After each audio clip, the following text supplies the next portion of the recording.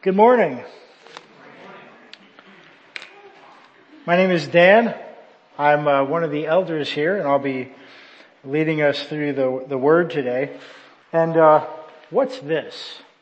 What's this strange ribbon? Perhaps you might think, if you're new here, that construction is happening, or we just don't want kids to get to the drum set. Maybe you're thinking this is... we're falling on hard times and this is our attempt at Christmas decorations. Not true. If you're watching at home, you might not see the whole stage. And if you're listening to this in a recording, you definitely have no idea what's going on. But this is a ribbon and it's running the length of the stage and it represents eternity. It's not to scale. You have to imagine it going infinitely left and infinitely right for eternity. So it wouldn't go around the world. It would fly off the edge of the earth and keep going. And where's God? If you were to look at this scale, this timeline, where's God? Where does He start and where does He end? He doesn't. And it's pretty compelling to even just fathom what that means. But right now I want to ask you another question. Where are you? Where do you fit on eternity? Talking life on earth here. Well, I think if I were to take us, I'd probably put us right about here. This is not a statement on the end times. This is just a simple marking. What's the matter? Can't you see yourself? We seem pretty small. And that's the point. When we actually think about eternity, in light of our epic sounding lives in our own heads and in our own imaginations, we step back, we realize that we're actually a bit small. And we're at the beginning of the Advent season. And my goal today is for us to remember who created us and who sustains us before we run the risk of making ourselves the center of this season. I want us to remember that an eternal yet personal God created and sustains everything, and He is Jesus, the star of Advent. He is God, and that changes everything. So I'm going to start by reading Genesis chapter 1, verses 1 through 25. It's all of it. Starts over here. And it's a lot. And I want you to just take it in as much as possible, as though it was the first time you're hearing this. And I'm going to read the whole chapter, and I want you to look for 2 repeated phrases. And if you're still slowed down by exhaustion from the holiday, look at your outline because it gives you a little bit of a hint. So let me read Genesis 1 through 25. It's most of it, and I'll read the rest in just a little bit. Okay? In the beginning, it's over here, God created the heavens and the earth.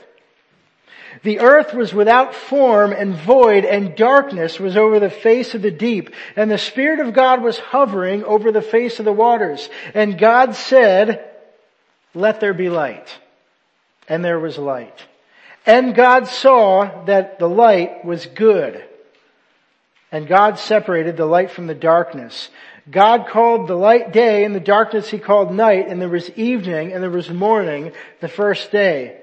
And God said, "Let there be an expanse in the midst of the waters, and let it separate the waters from the waters." And God made the expanse and separated the waters that were under the expanse from the waters that were above the expanse.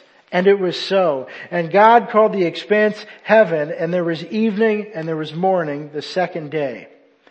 And God said, let the waters under the heavens be gathered together into one place, and let the dry land appear. And it was so. God called the dry land earth, and the waters that were gathered together He called seas. And God saw that it was good. And God said, let the earth sprout vegetation, plants yielding seed, and fruit trees bearing fruit, in which is their seed, each according to its kind on the earth.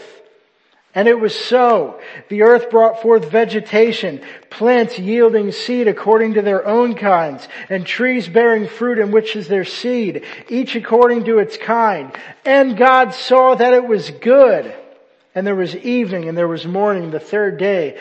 And God said, let there be lights in the expanse of the heavens to separate the day from the night, and let them be for signs and for seasons and for days and years, and let them be lights in the expanse of the heavens to give light upon the earth.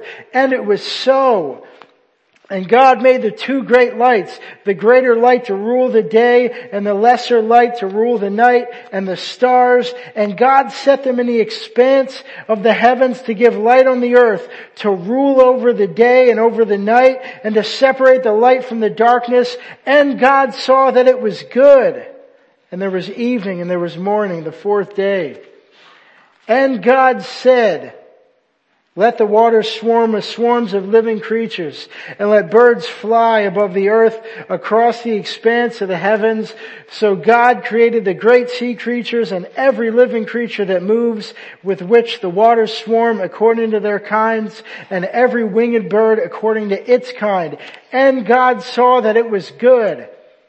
And God blessed them, saying, be fruitful and multiply, and fill the waters into the seas, and let birds multiply on the earth. And there was evening and there was morning the fifth day. And God said, let the earth bring forth living creatures according to their kinds, livestock and creeping things, and beasts of the earth according to their kinds. And it was so. And God made the beasts of the earth according to their kinds, and the livestock according to their kinds, and everything that creeps on the ground according to its kind. And God saw that it was good. First thing we learn here is that God is the creator and the sustainer of this world. And this is shown in two repeated phrases. Did you catch them? First one is, God said, let there be. God speaks and things are created. God Himself, who was there in the beginning, uncreated, created everything. He created all things. Perhaps you're tired and you're drinking coffee right now. Do you know how old the water is in your coffee? It was made in the beginning, and it evaporated and rained, and evaporated and rained, and everybody's drinking old coffee when you think about it. All the pumpkin pie in your fridge, or that you wish was in your fridge. If you go back far enough in time, seedling before seedling, you get verse 11, plants yielding seed. Fruit trees bearing fruit, which is their seed, each according to its kind. Or the moon that you look at when it's visible at like 4:30 in the afternoon these days. That's verse 16. That's the lesser light to rule the night. That's the same moon. When you think about eternity and where it comes from, and how it was all made before you had a thing to do with it. God did that. And we forget that. But He didn't just set it in motion and walk away. It's still there. And that's the heart of the second repeated phrase. After God made it, God saw that it was good. It was good. Not just made, but He made things with order in mind. In verse 5, giving night so that His creation could rest. In verse 9, separating land from water so that we can have things like a church building. Very considerate. Verse 20, making all animals in whom form food chains which grow and adapt. All this created not only by God, but created good and with order by God. And this, friends, begins to show us a lot about God. He's personal. There's a purpose to how things are being made and ordered. There's a reflection of Himself in what He has made. Never more so than in His greatest creation, people, which I'm going to read now in the rest of the chapter. And I want you to look for those repeated phrases again, but this time I want you to look for a contrast. Then God said, verse 26, "Let us make man in our image, after our likeness, and let them have dominion over the fish of the sea, and over the birds of the heavens, and over the livestock, and over all the earth, and over every creeping thing that creeps on the earth." So God created man in His image. And in the image of God He created them.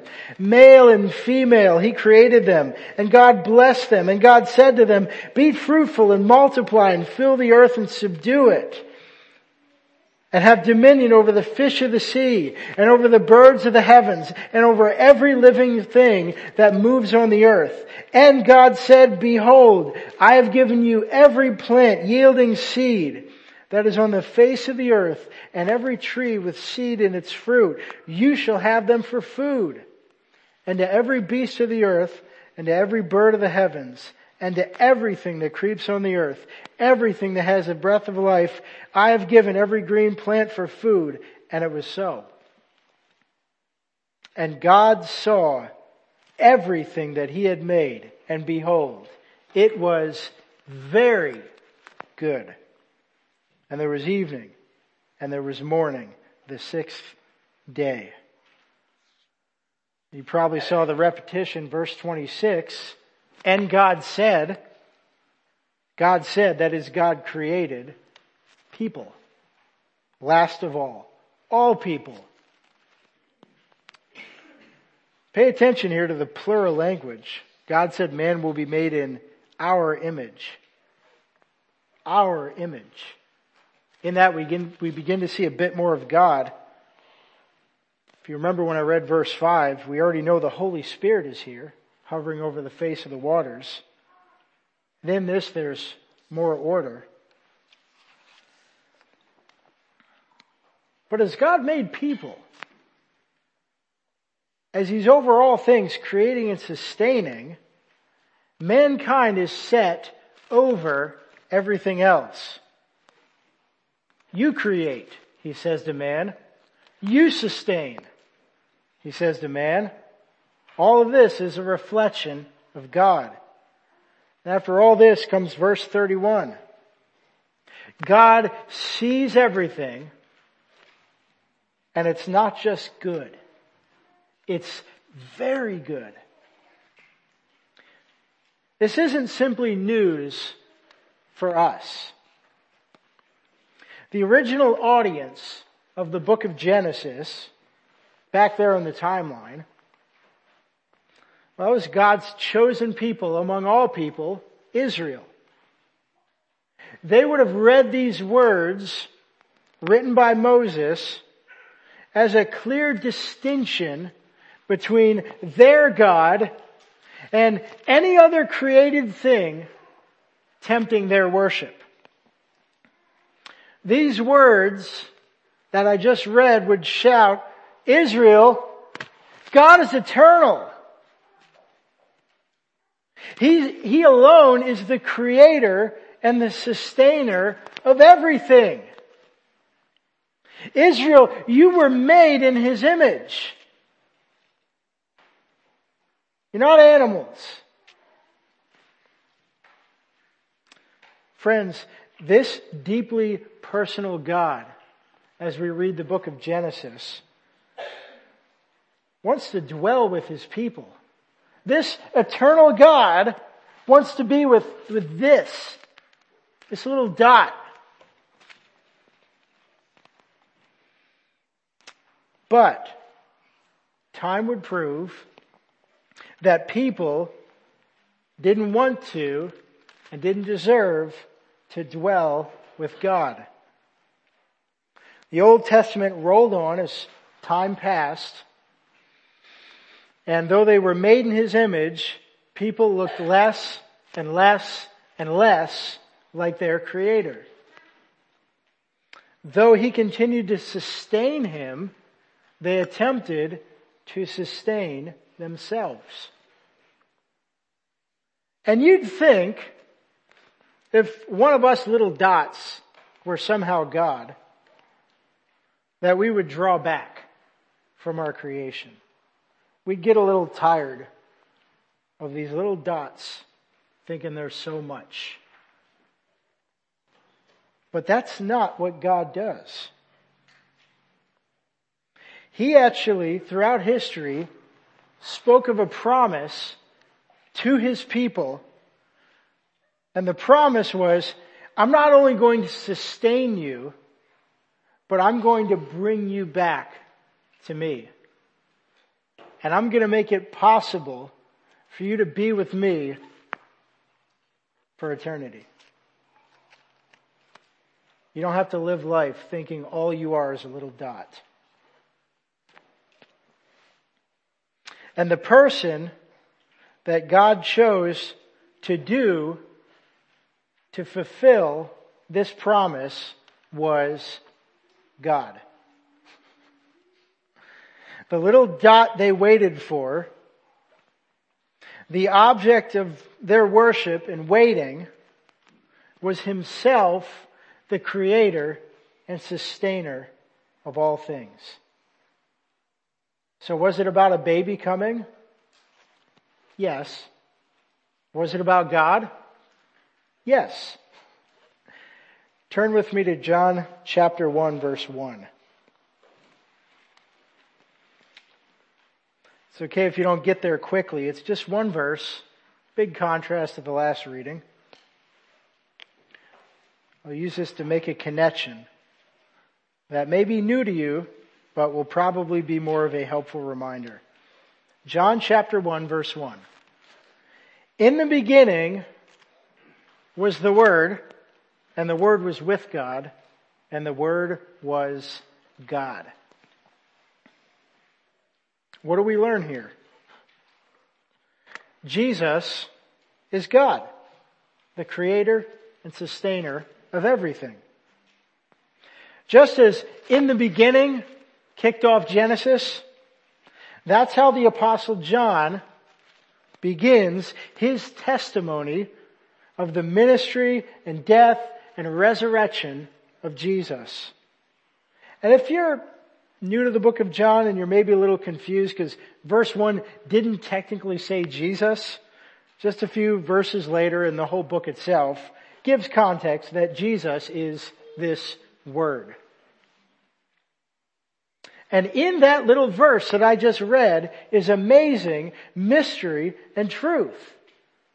This means that Jesus was with God the Father and the Holy Spirit at the creation of the world.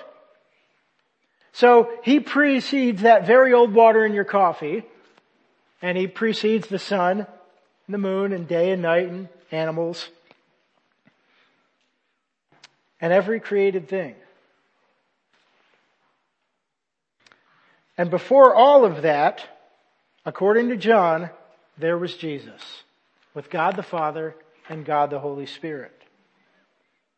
Jesus, in whom we celebrate during Advent as becoming a little dot like us,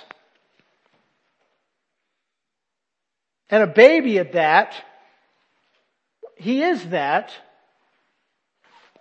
but He's also this.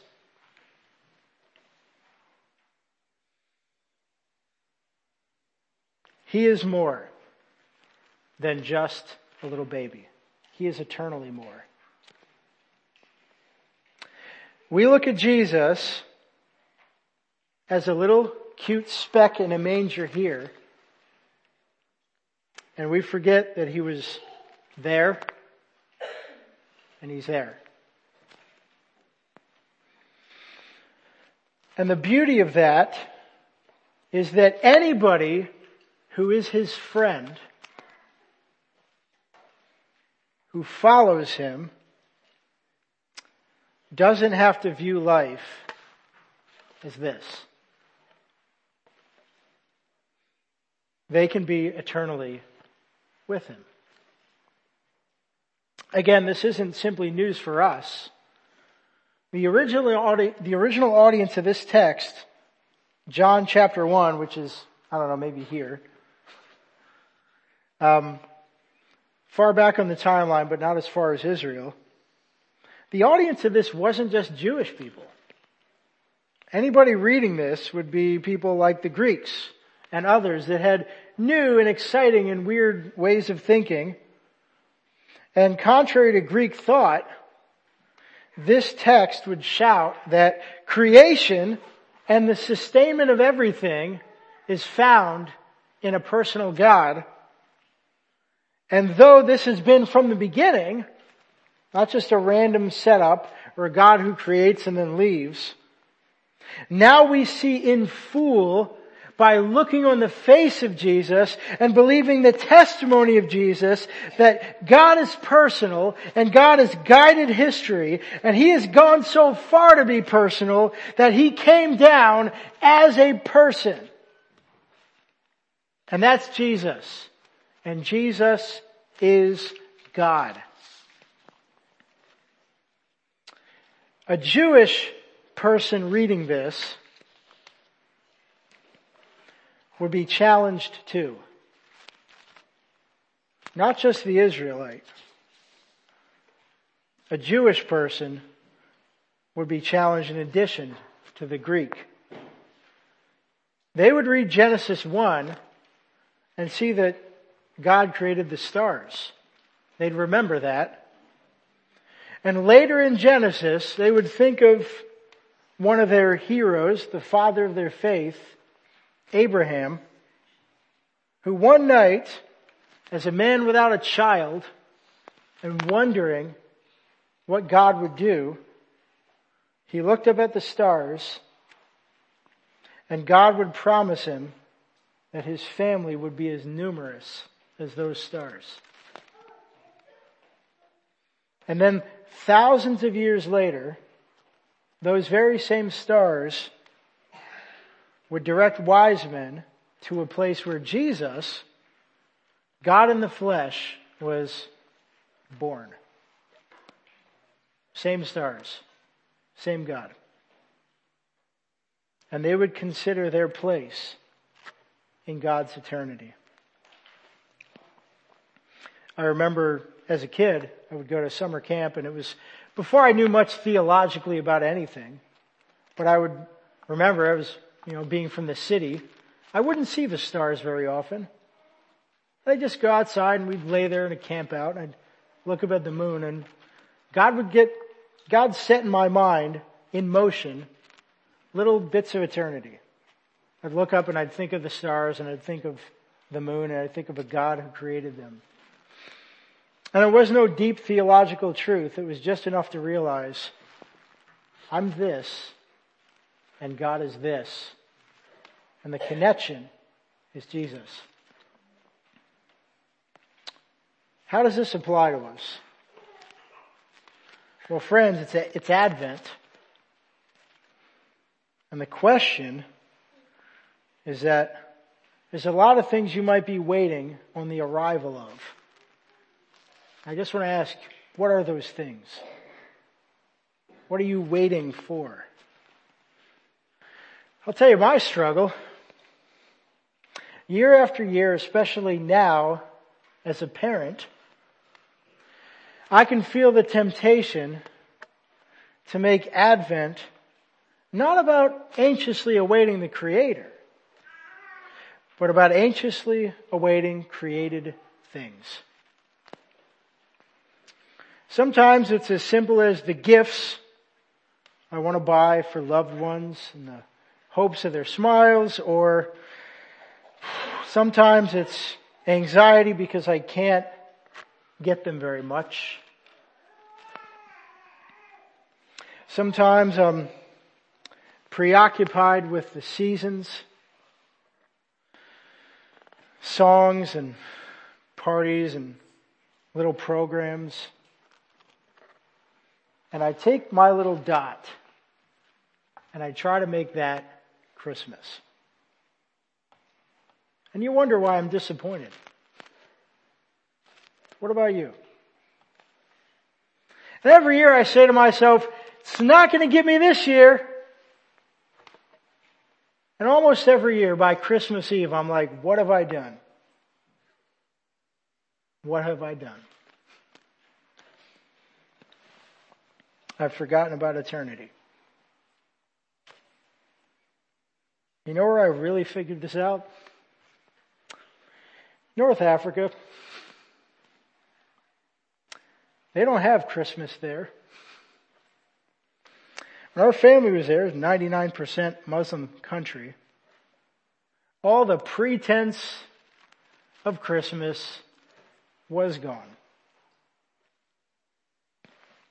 All the pretense. It was 70 degrees on Christmas Day and we ate lunch in a mall food court because everything was open. Strangest thing happened there though. Because of Western influence, trees, Christmas trees and lights and gift giving are actually starting to become a little popular there. But nobody there even pretends to recognize Jesus. They don't even bother a little bit. Not even a hint. So let me ask you,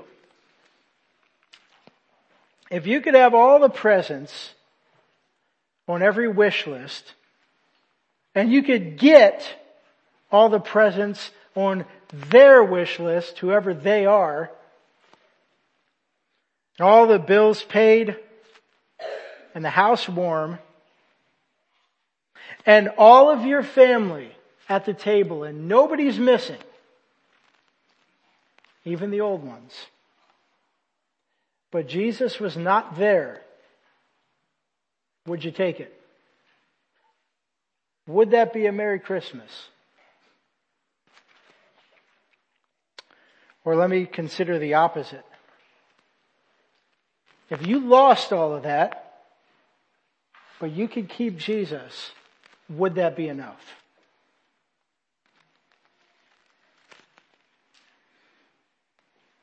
Friends, what we celebrate this season is eternity having the audacity to dwell with us. That's what we celebrate.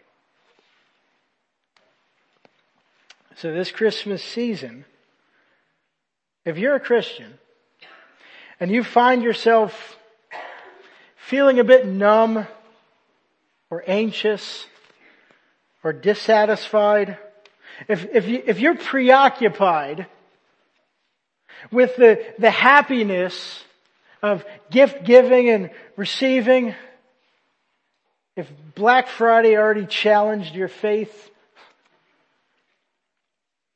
or if you're preoccupied with sadness because of what you can't get, or you can't give, or who won't be there, be careful. You may be in danger of missing the real meaning of Christmas. Whether you're 10 years old or an old saint. Don't forget that an eternal God is the object of this. One last connection. If you don't know Jesus, or if what I just said is new to you or just really fresh,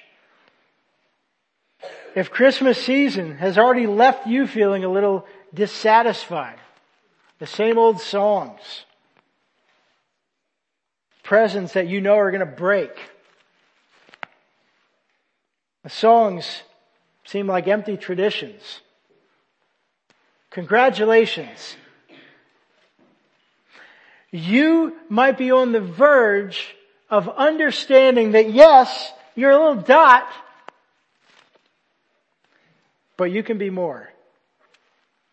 Something much greater is yours because of Jesus. Your Creator is better than any created thing. Friends, this Advent, we celebrate the coming of a baby who was here all along. God, the creator and sustainer of everything, the eternal God, came down to win us back to Him. Jesus was born, and Jesus is God. Let's pray.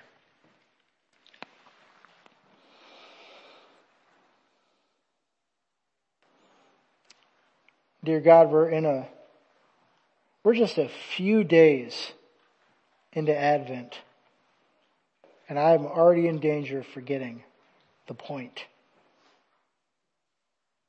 God, and I preach this stuff. God, help me and help us. When we look around at the season, when we think about traditions, none of which in and of themselves are completely bad, would you help us to see the best thing? Lord, I just feel the tug that if anybody here wants to do Christmas different than they've ever done it before, let them do it. Let the parents guide their children well. Protect our children from the worship of created things. And Lord, let us as parents, as adults, not be in danger of what we see in Romans, that we would give approval to those who do. Lord, that's a shocking thing to say at the beginning of the Advent season. But Lord, would you mark us to be different? Would you mark us as we engage with people, as we look around, as we reflect, to think about eternity and our Creator, and to resist the urge to worship created things during of all seasons, Christmas.